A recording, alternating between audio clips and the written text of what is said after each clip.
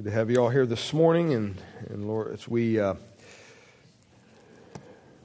can open your Bibles to the book of Jeremiah this morning. We're doing a little series in Jeremiah, and just a couple weeks here as we start the new year off this morning.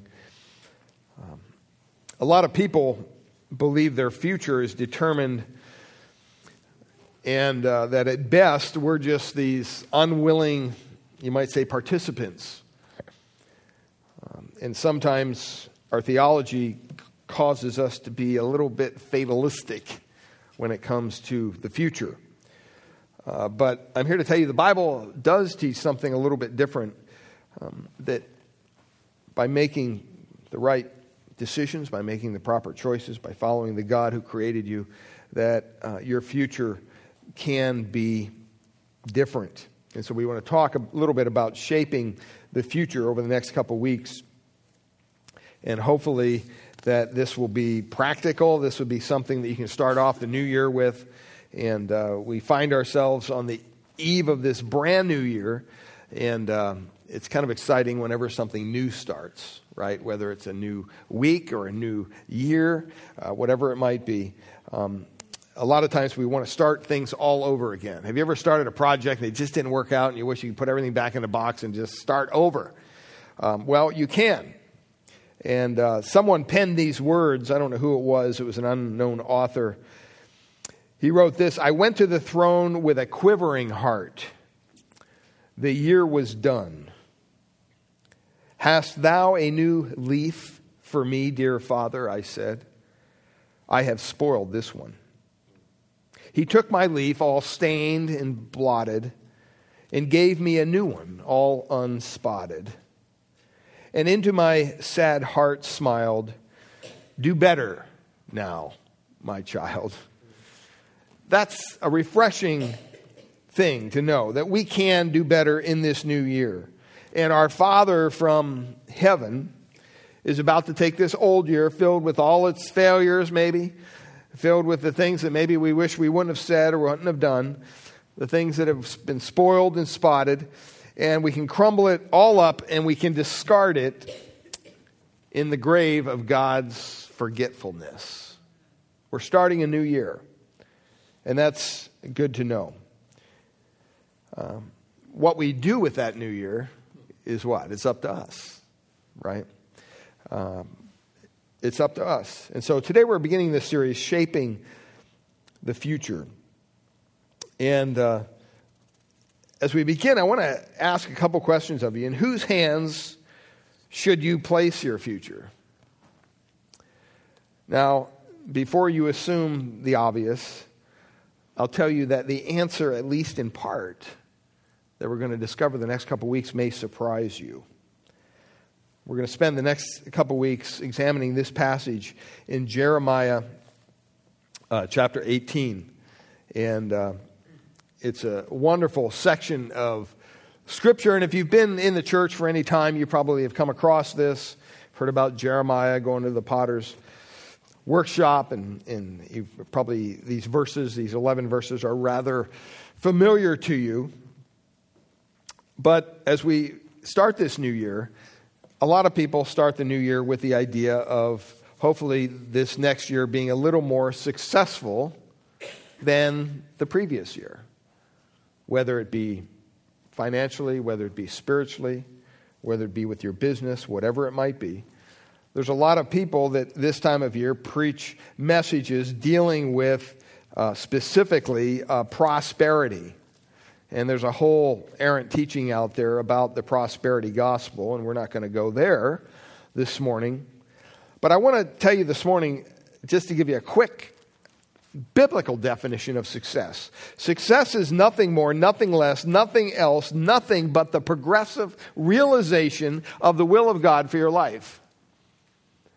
If you take that to the bank, you will be successful. Understanding what the will of God is for you. Now, the Bible tells us in a couple places what the obvious will of God is. And first of all, the will of God involves your salvation. The Bible tells you that very clearly in 2 Peter chapter 3, here's what he writes. He says, "The Lord is not slow to fulfill his promise, as some count slowness, but is patient toward you, not wishing that any should perish, but that all should reach repentance." Okay? So, one thing God desires of us is salvation. That's why he sent his Son. That's why Christ went to the cross. That's why Christ died on the cross and rose on the third day, to provide a sacrifice for us that would pay for our sins, that would allow us to have that opportunity of being forgiven of our sins. But God also, after we come to realization that God's desire, his will for us is to be saved, he also desires for us to be sanctified. And in 1 Thessalonians chapter 4, verse 3, this verse is just an incredible verse because it tells you exactly what the will of God is for those who have trusted Christ. It says, "For this is the will of God, your sanctification." Sanctification is just a word that means set apart, your holiness, you might say. "That you abstain from sexual immorality, that each one of you know how to control his own body in holiness and honor, not in the passion of lust like the Gentiles who do not know God. That no one transgress and wrong his brother in this matter, because the Lord is an avenger in all these things. As we told you before and solemnly warned you, for God has not called us for impurity, but in holiness. Therefore, whoever disregards this, disregards not man but God, who gives his Holy Spirit to you." So God desires you to be saved. He also desires you to be sanctified. And so if you could wrap up success in those two definitions, that would be the realization of the will of God for your life. See, a lot of people believe that success is being famous, or success is not being poor. It's neither one of those things. Success is not pleasure, nor is it pain. None of those things are fundamental to success. They're all incidental of it. If you're successful, then that's maybe how you are successful. But when you realize what the will of God is for your life, that just lays down a path of successfulness in your life. In Jeremiah chapter 10, earlier on in Jeremiah, he says this in verse 23. He says, "I know, O Lord, that the way of the man is not in himself, that it is not in man who walks to direct his steps." What is that verse saying? That verse is simply saying, you know what? We don't have it within ourselves to always do the right thing, to figure this thing out. We have to rely on God. See, half of the trouble that we have in this life is wanting our own way. And the other half is when we get it. When you stop and think about it, that's so true. Because half the time we don't even know what we need or what we want. But it's not within us to find our own way. That's why God sent his Son. And God promised us in his word in various places. In the introduction today, I just want to share these verses with you. God has promised us that he will guide us in this new year. I mean, some of the most wonderful promises in the Bible talk about how we are able to know God's will for our lives. That's what he wants. And so as we look at these couple verses, you can just jot down the references. And I put the actual text up there on the slide so we don't have to be jumping around real quick. But the first one is in Isaiah 58, verse 11. It says, "And the Lord will guide you continually and satisfy your desire in scorched places and make your bones strong. And you shall be like a watered garden, like a spring of water, whose waters do not fail." This is a promise from the God who created us, beloved, that he will guide us continually, not just some of the time, but all of the time. And not only that, but he says that he will make us like a spring of water whose waters do not fail. You know, we have a spring at the church property at Jetter where we live. And when we first moved in, I thought, boy, this will help our water bill. And I turned on the pump. Well, Spring runs for about 5 or 10 minutes and then it's dry. So it's not even worth it. But God promises that, you know what, that won't happen with him. He's not going to be there some of the time to guide you and to help you. He's going to be there all of the time. God's going to take care of you no matter what this new year has coming down the road. Because none of us really knows. That's exactly what this means. That he's going to satisfy your soul, whether it be in bountiful or in a drought. And sometimes we don't know what's going to happen economically or socially or financially in this world in which we live. But God will continue to guide us. Not on and off. He's not going to be there some of the time. He's going to be there all of the time. In Psalm 32, verse 8, the psalmist writes this, I will instruct you and teach you in the way you should go. I will counsel you, listen to this, with my eye upon you. I mean, do you hear the intimacy there? God isn't saying up in heaven, yeah, I got this thing, don't worry about it, I'll see you when you get here. No, he's saying my eye is upon you. I mean, what a wonderful guidance that is. When you can guide somebody with your eye. For parents, that means it's just a look. Some of you know what I'm talking about. Kids are acting up, and you just give them one little look with your eyes, mother or father, and they know, I better straighten up. Same thing happens between a husband and wife if you live together long enough. You give each other that look, and you know, either I better shut up, better change the subject, better do something, but I better not continue to go down the path I'm going because I'm getting that eye. I'm getting that look. Now, people who are part of that table, maybe you're sitting at a table and you're talking and the wife gives the husband that look, kind of says, hey, don't go there. Nobody else really even knows what's going on. But you've seen that look a million times, and you know exactly what's going on. Nobody else does, because it's an intimate look. You can guide somebody even with your eyes. You don't even have to say anything. And see, God is doing that with us. He promises to do that. He says, I'll guide you with my eye upon you. And then also over in Proverbs chapter 3, verse 6, here's a great promise. God says, in all your ways, we know this verse, what? Acknowledge him, and he will make your paths straight. And that's a promise that you can take to the bank. That's a promise that's true for anybody. It doesn't matter whether you're a preacher or a plumber. It doesn't really matter. That's a promise from God's word to us. Or even down in Psalm, verse 37, verse 23, here's another verse that deals with God guiding us. It says, the steps of a man are established by the Lord when he delights in his way. Notice it says the steps of a man. Okay, the steps of a man are established by the Lord. In other words, God's put some forethought into this life of ours. He's got some things planned for us that we don't even know yet. And God, step by step, day by day, he wants to lead us. He wants us to be delighted in the way that he wants us to go. So many times we want to go our own way. God has a specific plan for you. He really does. God has a will for your life. He has a will for my life.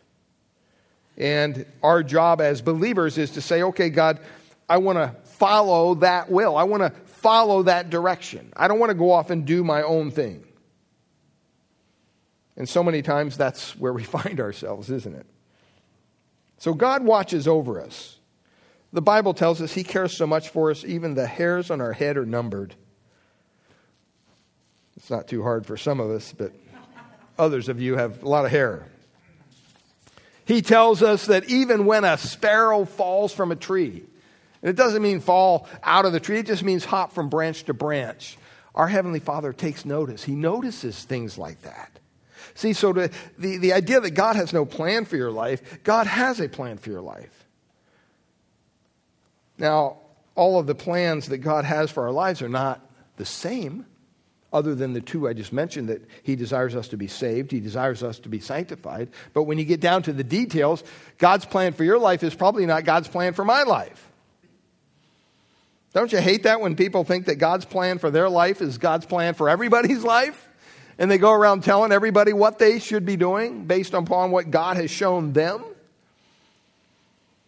See, God's plan for you is unique. Why? Because you're unique. I mean, even though we're a small church, just look around the church, we're all different. We all come from different sections of the country or the world even. We all come bringing cultural baggage, cultural influences, whether they be good or bad, to the table. And God knows each and every one of us better than anybody else. And so we have to be careful when we look at God's will for our lives. We don't want to pattern that will after somebody else. You know, there's nothing wrong with having role models. There's nothing wrong with having people that you respect and look up to. But please realize that God doesn't want you to be them. He wants you to be yourself. And He wants you to do what He has laid out for you to do. And so this morning I want to talk about this. It's not over till it's over. And as we start this new year, I trust it's going to be a wonderful year. I trust that next year we can look back on this year and truly say, wow, God, thank you for your faithfulness. That you have taken me through yet another year. It's not just like any other day, and yet it really is like any other day. There's nothing different about tomorrow than today. It's still going to have 24 hours. We're still going to have to get up. We're still going to have to brush our teeth, take a shower, do whatever we do. But it's going to be different because it's a new year. In Exodus chapter 12, verse 2, it says this month shall be the beginning of months to you. And it has the idea of giving them a fresh start. How many of you make resolutions every year? Anybody here make resolutions? I used to. And, in my head, I still think I do sometimes, I still think, I got to work out a little more, got to do this a little more, do that a little more, be a little more committed in this area. And I don't write them down anymore because usually by the end of January, it's just sad, You look at the list and you're going, oh, man. Now there's some people that really are motivated by resolutions and they make them and boy, they keep them and they're bound to them and they're very faithful to them. And that's just wonderful. But I think sometimes the resolutions I make just go in one year and out the other. It just doesn't really connect. And so I want you to know this morning that as we prayerfully consider this new year, as we look at this passage in Jeremiah, I want to give you a little bit of background. Jeremiah chapter 18, you can find that right after the book of Isaiah in the Old Testament. Just a little bit of background as we begin this little series. Because today I think most of us would say that we live in a world, we live in a society where for the most part God is forgotten. Especially here in the United States. When you look at the history upon which this nation was founded, and then today, and you think, wow, what happened? I mean, we have people just going full-blown into all kinds of sinful behavior. They're giving full expressions to the reprobate mind. If you want a commentary on that, read the first chapter of Romans. It tells us what happens when people forget God. And that's the country in which we live. Even, you see the justice system. You see organizations like the FBI, the Department of Justice being called into question over certain things. Everything seems to be breaking down. It seems that man has gone beyond the bounds that God has set. And here we lie on the brink of a new year looking at what it may hold for us. But I think our nation, for the most part, is no longer could be classified a Christian nation.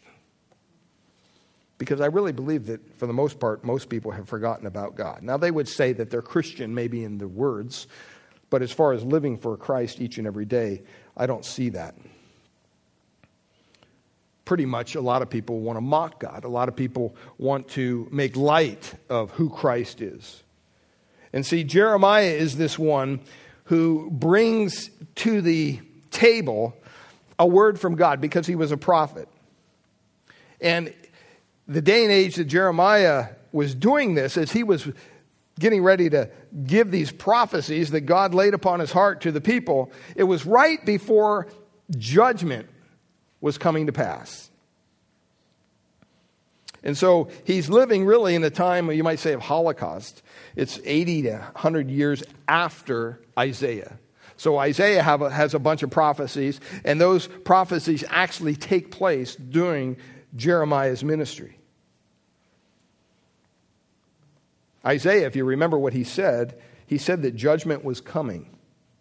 And what Jeremiah is saying is that, you know what? It's not coming. It's here. It's here right now. So Jeremiah says that the Babylonians are going to arrive, and the Babylonians are going to slaughter you, and the Babylonians are going to take you into captivity. He's speaking to the people of Israel there. And it's exactly what happened. The prophet was true. The prophet was a true prophet. And so Jeremiah stood on the edge of this apparent judgment that was going to fall. And he was really telling the people, the glory days are over. This is something it's not going to go on business as usual. And a lot of the prophecies that Jeremiah gave here in Judah were rushing down to the final moments of catastrophe, when the political scene was filled with confusion, when the worst passions in people's hearts were made known, when you saw sin on every corner and people forgot God. Jeremiah was the one, he was the prophet of, you might say, the midnight hour. Some commentators say that Isaiah prophesied at 11 o'clock. And Jeremiah prophesied at midnight. Jeremiah preached for 42 years. That's a long time. I mean, when you stop and think of that, 42 years he was ministering to the southern kingdom of Judah. And back in the 6th century, on behalf of God, just ministering. He was known as what? The weeping prophet. Because of all the sorrow that he had to share with people and that he experienced. And during his reign, during his time of ministry, he had to deal with 5 kings.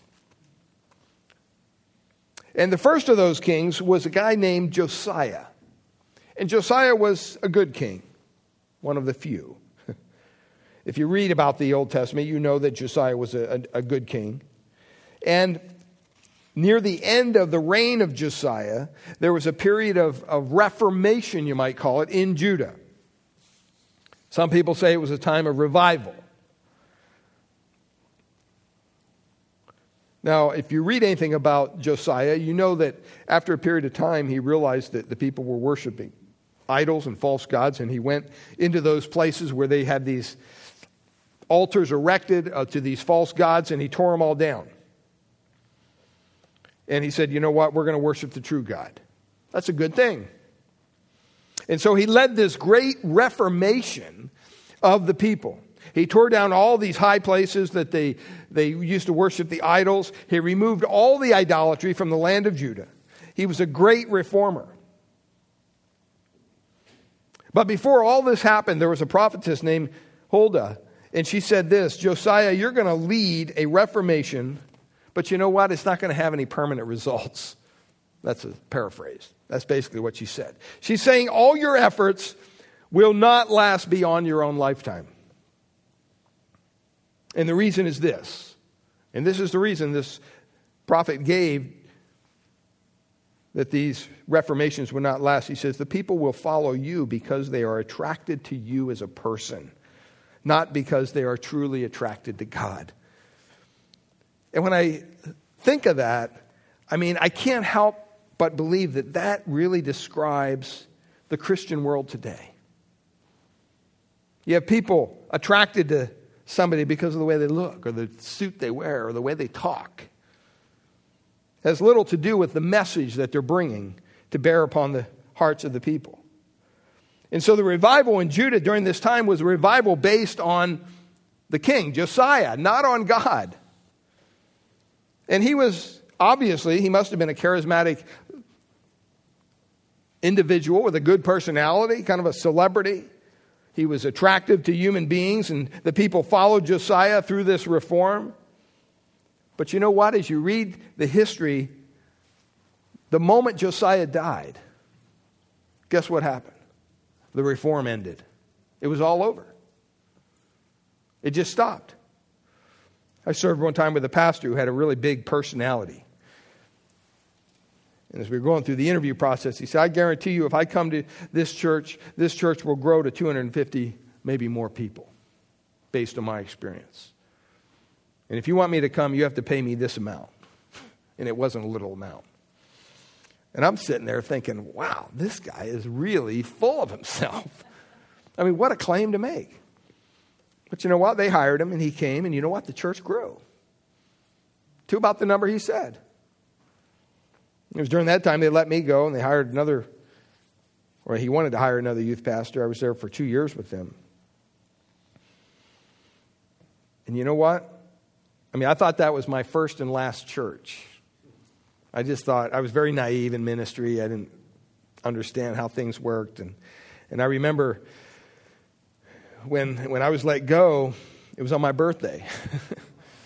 It's like, man, this guy has no heart, And he didn't even do it himself. He sent 2 deacons who were really good friends of mine over, and they were kind of beside themselves. They didn't know what to do. And I said, that's fine, whatever. And so I just kind of left quietly. But within 6 months, he left that church. And you know what happened to that church? It doesn't even exist today.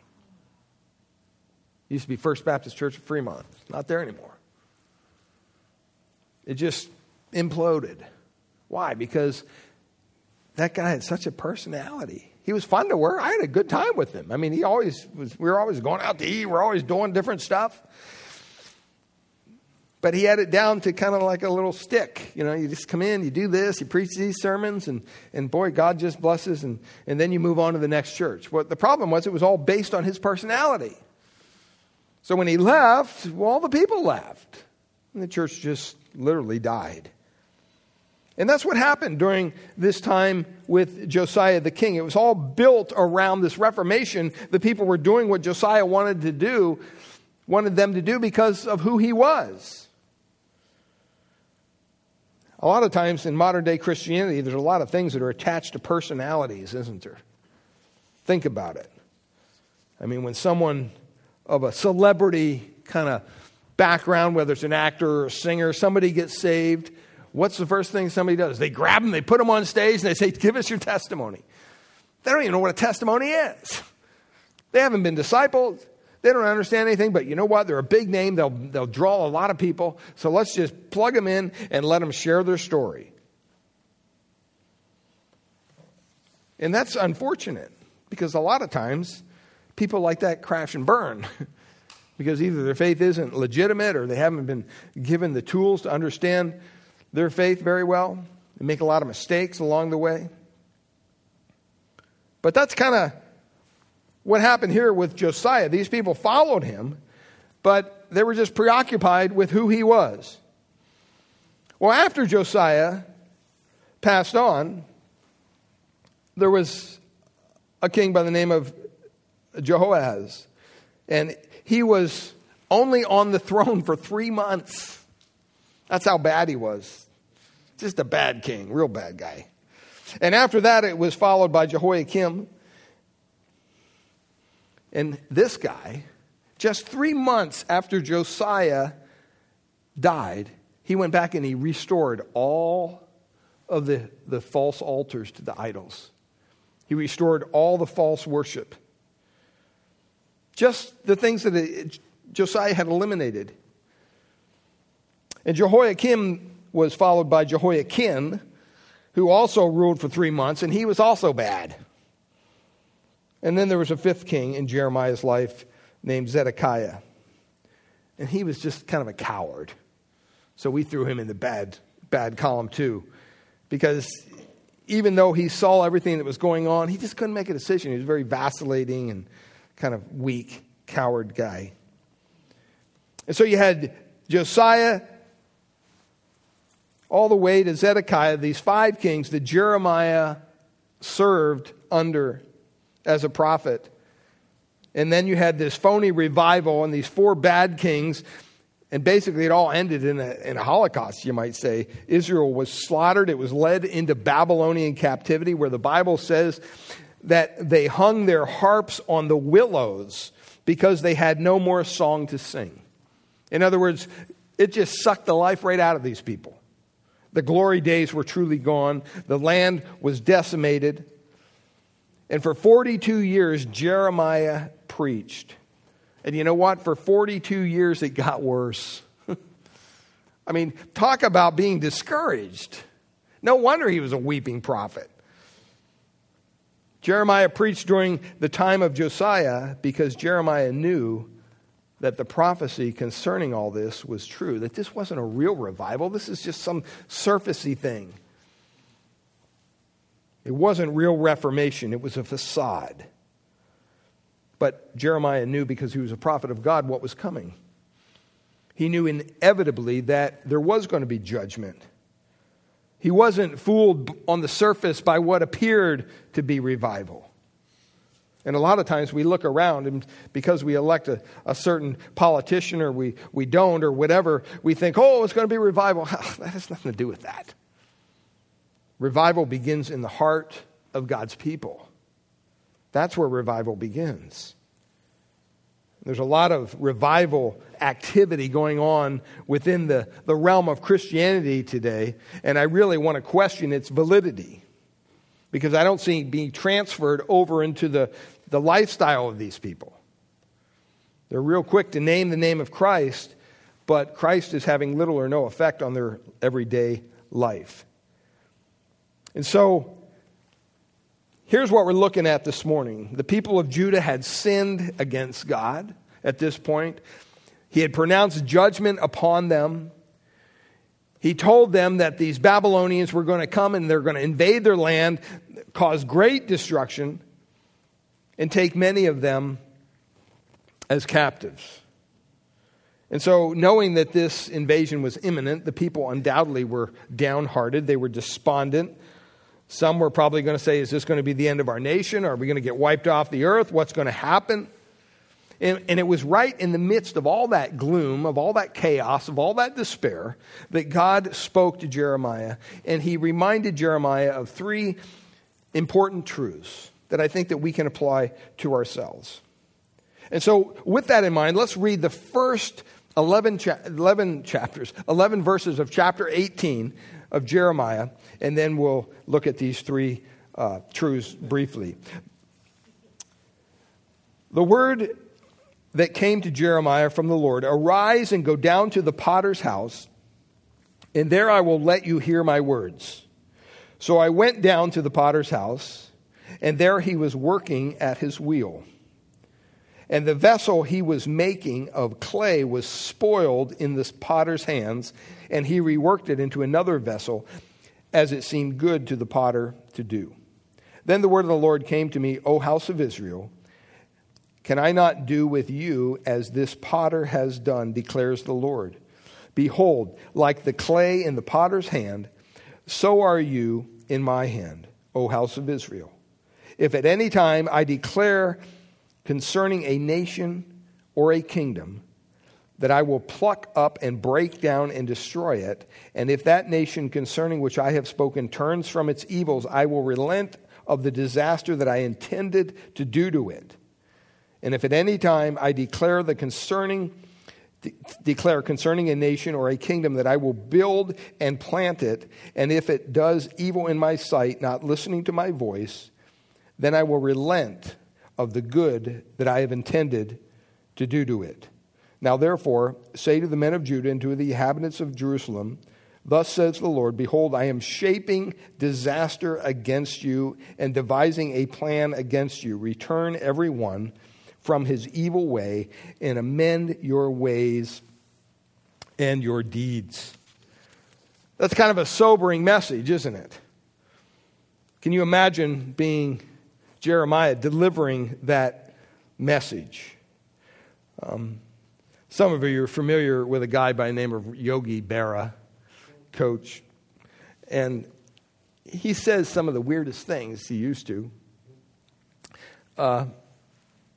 He said things like, if you come to a fork in the road, take it. What does that even mean? Or a nickel ain't worth a dime anymore. Okay. The future ain't what it used to be. He once said this at a pizza place. He says, you better cut the pizza in 4 pieces because I'm not hungry enough to eat 6. Kind of a sense of humor. He also gave this advice. Always go to other people's funerals. Otherwise, they won't come to yours. Okay? But one thing that he was known for, one of his sayings that went down was this, basically, and it kind of nails it. It ain't over till it's over. And that's true. And that's what I'm here to share with you this morning. No matter how things look in your life right now as you sit here this morning, it's not over till it's over. See, those are words that we can hold on to. Those are words that we can live by. I think a lot of times we think that the way things are going today, or maybe things aren't working out, that, you know what, there's no hope.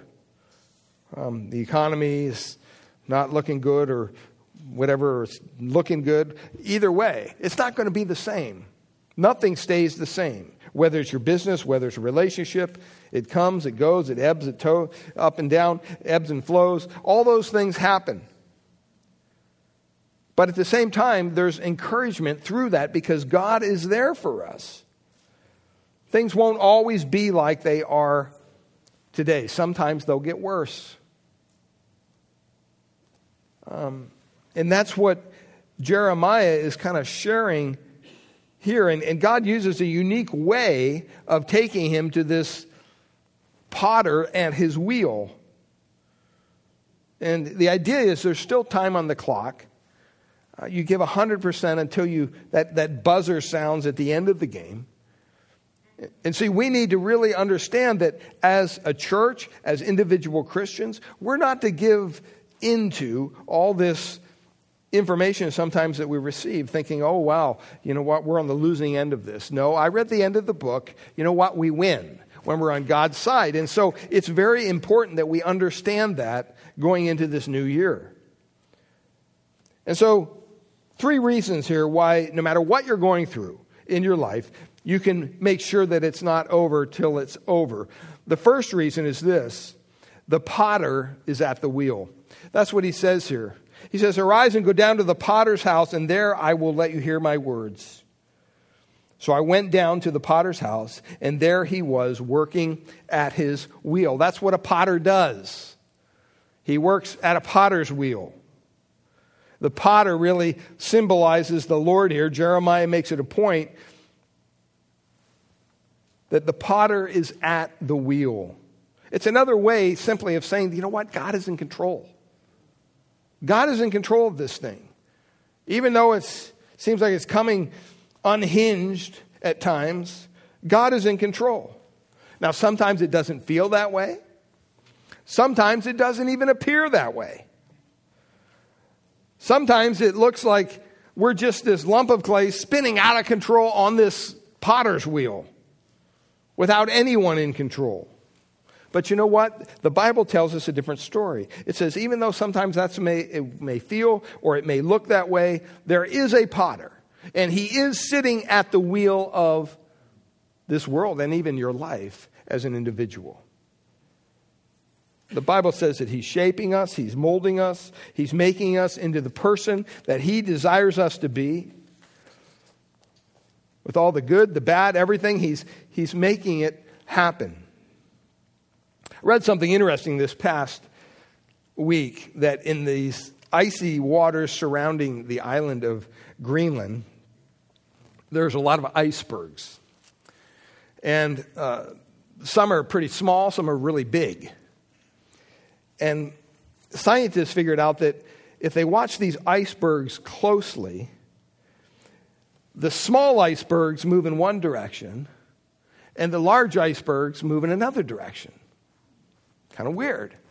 So they did a study, and they discovered that the smaller icebergs are driven by the surface wind because they're small. So the wind may be blowing north. Well, the little icebergs move north. Whereas the larger icebergs go down deep into the water. They're much bigger in mass. And they're actually carried along not by the wind. The wind's blowing. It doesn't even affect those big icebergs. But what carries them along are the deep currents in the ocean. So you have big icebergs going this way and little icebergs going that way. Kind of a weird thing. You can't see the currents, but they're there. And see, a lot of times that's kind of how life is. You know, that's the illustration that's there for us. You may not see what's really going on underneath everything, but God does. Maybe some of you heard of Bertrand Russell. He was early in the 20th century a version of Richard Dawkins. He was an outspoken critic of religion, said he was an atheist. And once he was asked that what he would say if he met his maker after his death, what he would say to that. And his response was this: God, you gave us insufficient evidence. He was a scientist. Dawkins, who's never really original in his thinking, said the same thing. He just used that quote. But there's a lot of people that feel that way, unfortunately. See, God exists primarily, you might say, in those deep ocean currents of life. You know, you can't really define him mathematically. He doesn't get up every morning and hold a press conference for us. And some people just conclude, you know what? I don't think he exists. But when you stop and you begin to look at how he is involved intricately in our lives, in our world, it doesn't take much to realize that there is a God and that he is in control. He is that potter sitting at the wheel. Scientists recently have discovered that when they study the brain, they still can't decide. They don't understand where the actual decisions are being made. They kind of know the region, but they can't really pinpoint. And you stop and you think about all the studies and research that go into something as kind of simple as that. We want to know where exactly these decisions are being made. There's evidence to that. You know, we make decisions every day. I'm still not at home looking in the closet, wondering what tie my wife picked out for me today and whether I'm going to wear it or not. No, I made that decision. Or she made that decision for me, I should say. See, God may not be what you call empirically discernible, but he's intuitively discernible. If you look for God, the Bible says you will find him. Just look around. Look at creation. Later in the book of Jeremiah, in Jeremiah 29:13, he says this: you will seek me and find me when you seek me with all your heart. So, if you're of the persuasion to look for God, you will find him. If you just simply close your eyes and decide he doesn't exist, you won't. It's as simple as that. And so, first of all, we have to understand that this potter is at the wheel. See, one reason why you should never give up on your future is because the potter's at the wheel. God's in control. Well, the second thing here is that the potter can transform a mistake into a masterpiece. Look at what he says in verse 4. He says, and the vessel he was making of clay was spoiled in the potter's hand, and he reworked it into another vessel, as it seemed good for the potter to do. Since the potter's at the wheel, does that mean you're never going to have any problems in your life? Does that mean if you come to Christ that, boy, it's just, smooth sailing? No. You're going to have issues. You're going to have pain. You're going to have disappointment. All those things. The King James Version of that verse says, the vessel he made of clay was marred in the hands of the potter. Another translation says the vessel was broken, which he was making with the clay. Another translation says, but the jar he was making did not turn out as he had hoped for. See, there are times when the clay in our life gets marred. It may get broken. It may get dented. There are times in our lives when things may not turn out the way you want. They may turn out different from the way even God wants them. But I want you to understand this. Even though we understand that God is sovereign, right? He is in control. He is the potter sitting at the wheel. It's important to understand that God does not dictate and design everything that happens. That's what you would say is a theology of fatalism. Now, that may be hard to hear because we do believe God is in control of all things. And some people have a hard time believing that. And so those people want to blame everything on God. They want to blame every bad thing on God, on the will of God.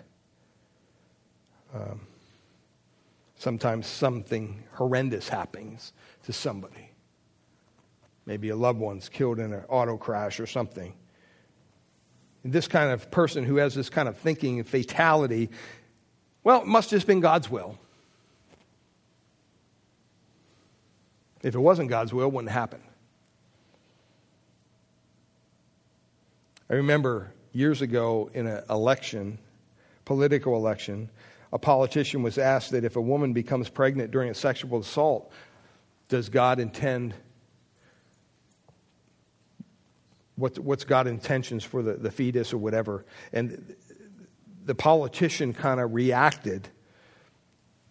And what they said was, well, it was obviously the plan of God for that woman to go through that. Now, I don't know where they got that from the Bible. I don't think they did. Because, the last time I checked, God is not the author of sin. He doesn't delight in sin. Sin happens under the sovereign hand of God. And that's very clear for us to understand. But there are many things that happen to us that are not within the will of God. For one, the Bible says God is not willing that any should perish, but that all should come to repentance. That's what the Bible says. What does that mean? He may not be willing for anyone to perish, but last time I checked and I looked around, there's a lot of people perishing. There's a lot of people who are not repenting. There are a lot of people who are resisting the will of God. That's why Jesus told us to pray that God's will be done on earth, what? As it is in heaven. What does that imply? Well, in heaven, everything is the way it ought to be. Is it here? No. See, God's will isn't always done on earth. If it were, that line in the Lord's Prayer wouldn't mean anything. God's will doesn't always take place on earth as it does in heaven. Things happen here that are outside the will of God. And you say, well, how are you defining the will of God? Well, there's, the general will of God, and then there's the specific will of God. And what he's saying here in Jeremiah is that, sometimes the jar doesn't turn out the way he had hoped. Well, when that happens, what did Jeremiah say next? In verse 4, he says, so he crushed it into a lump of clay and started over. He reworked it into another vessel.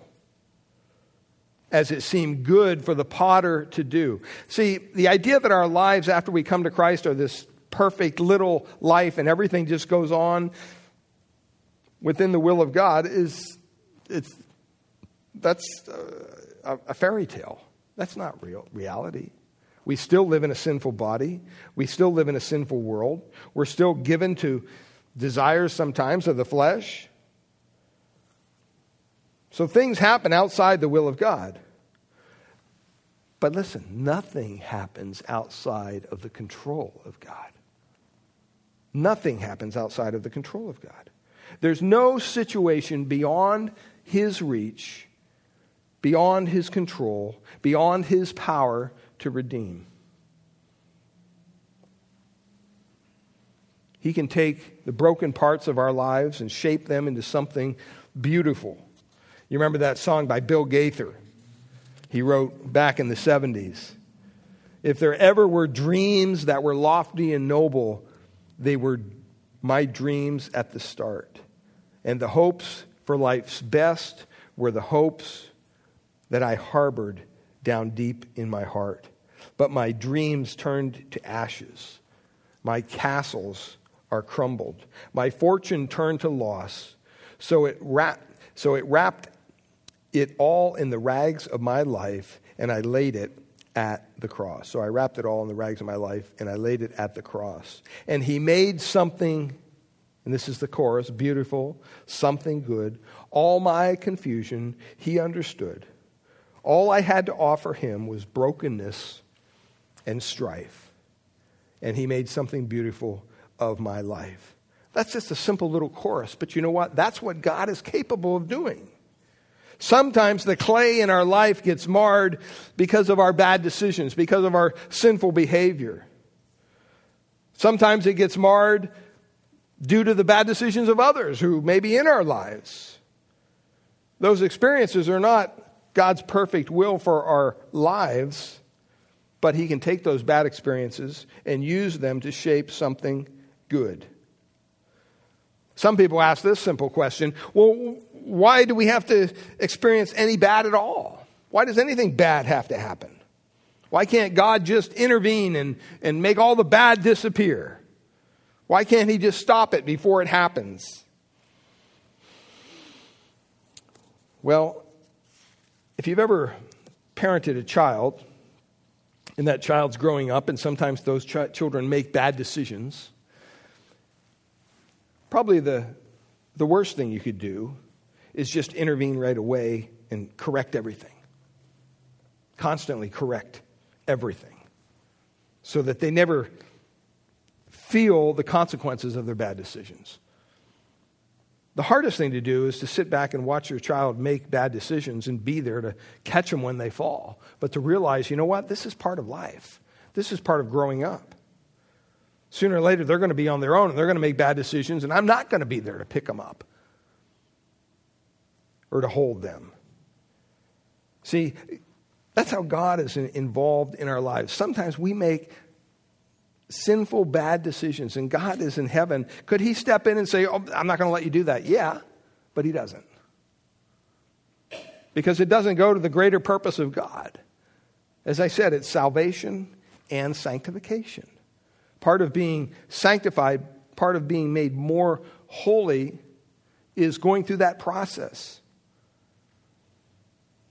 You know, God didn't give you cancer. God didn't create maybe the financial issues that you have. God didn't sabotage your marriage. We need to stop blaming God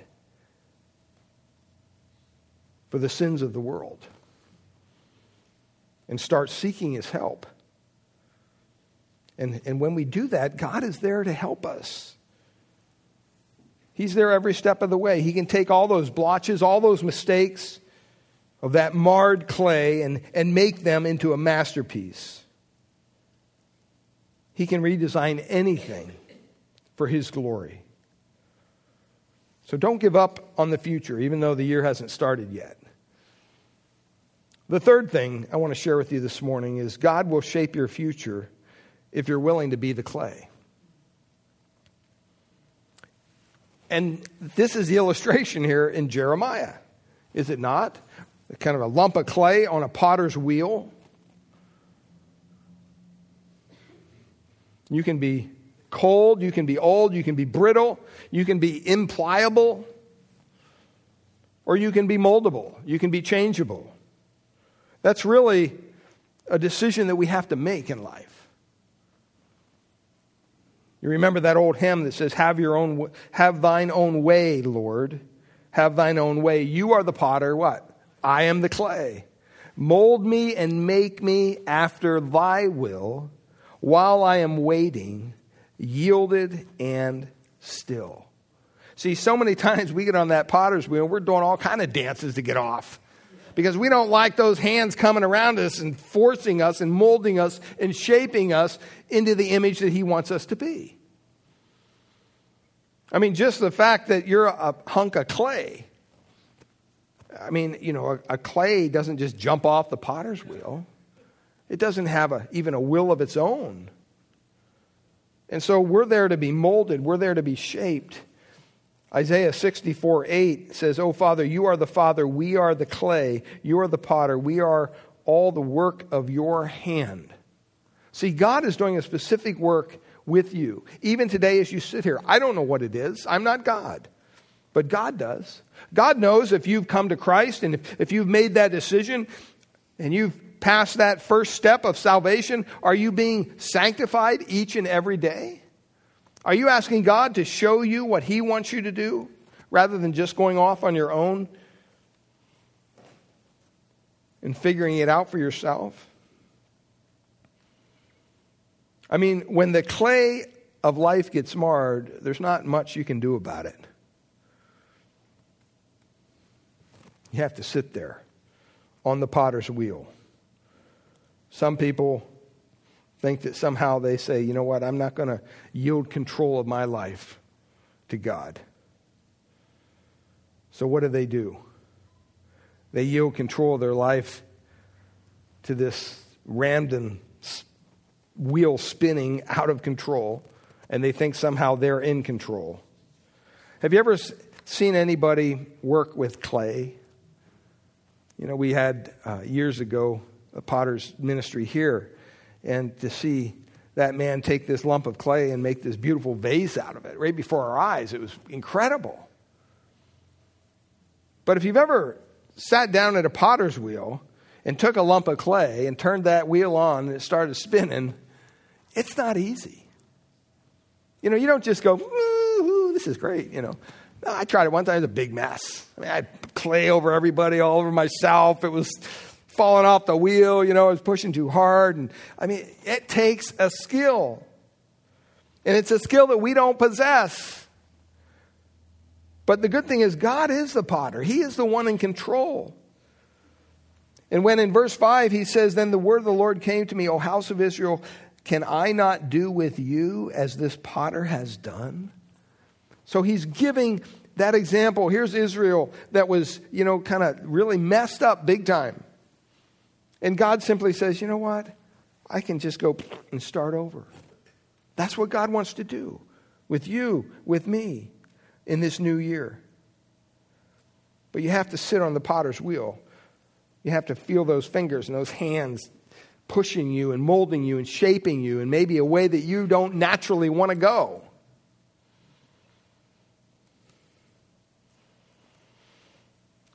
The reason this life is not over till it's over is because the potter is still at the wheel. He is still in control. There's a current working way below the surface. Even though we don't see it, we don't sense it, God is in control of these things. And he can take that mistake, he can take that sinfulness, he can take all those things that we have done in our life that have not been honoring to him, and he can turn them around.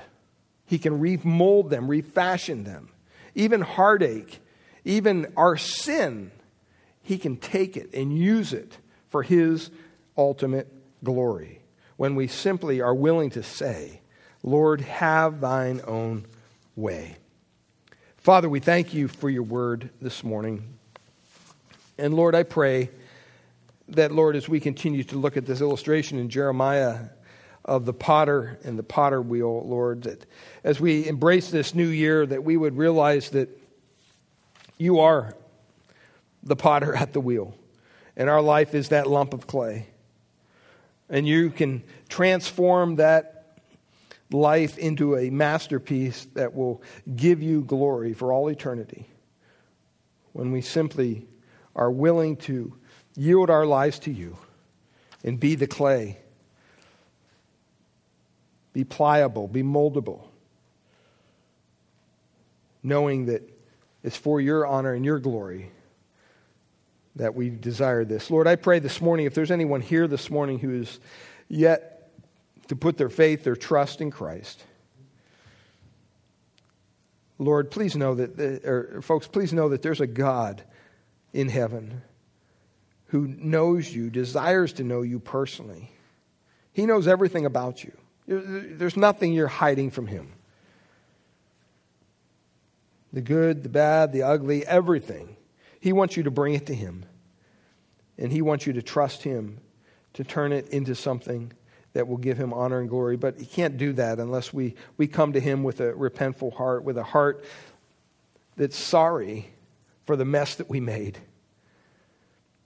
When we come with that attitude that says, Lord, I don't know where I'm going. I don't know what I've done with my life, but I know it's not pleasing to you. God, here it is. Here's the mess. I want to believe that Jesus is the answer. I want to believe that he did die for my sins.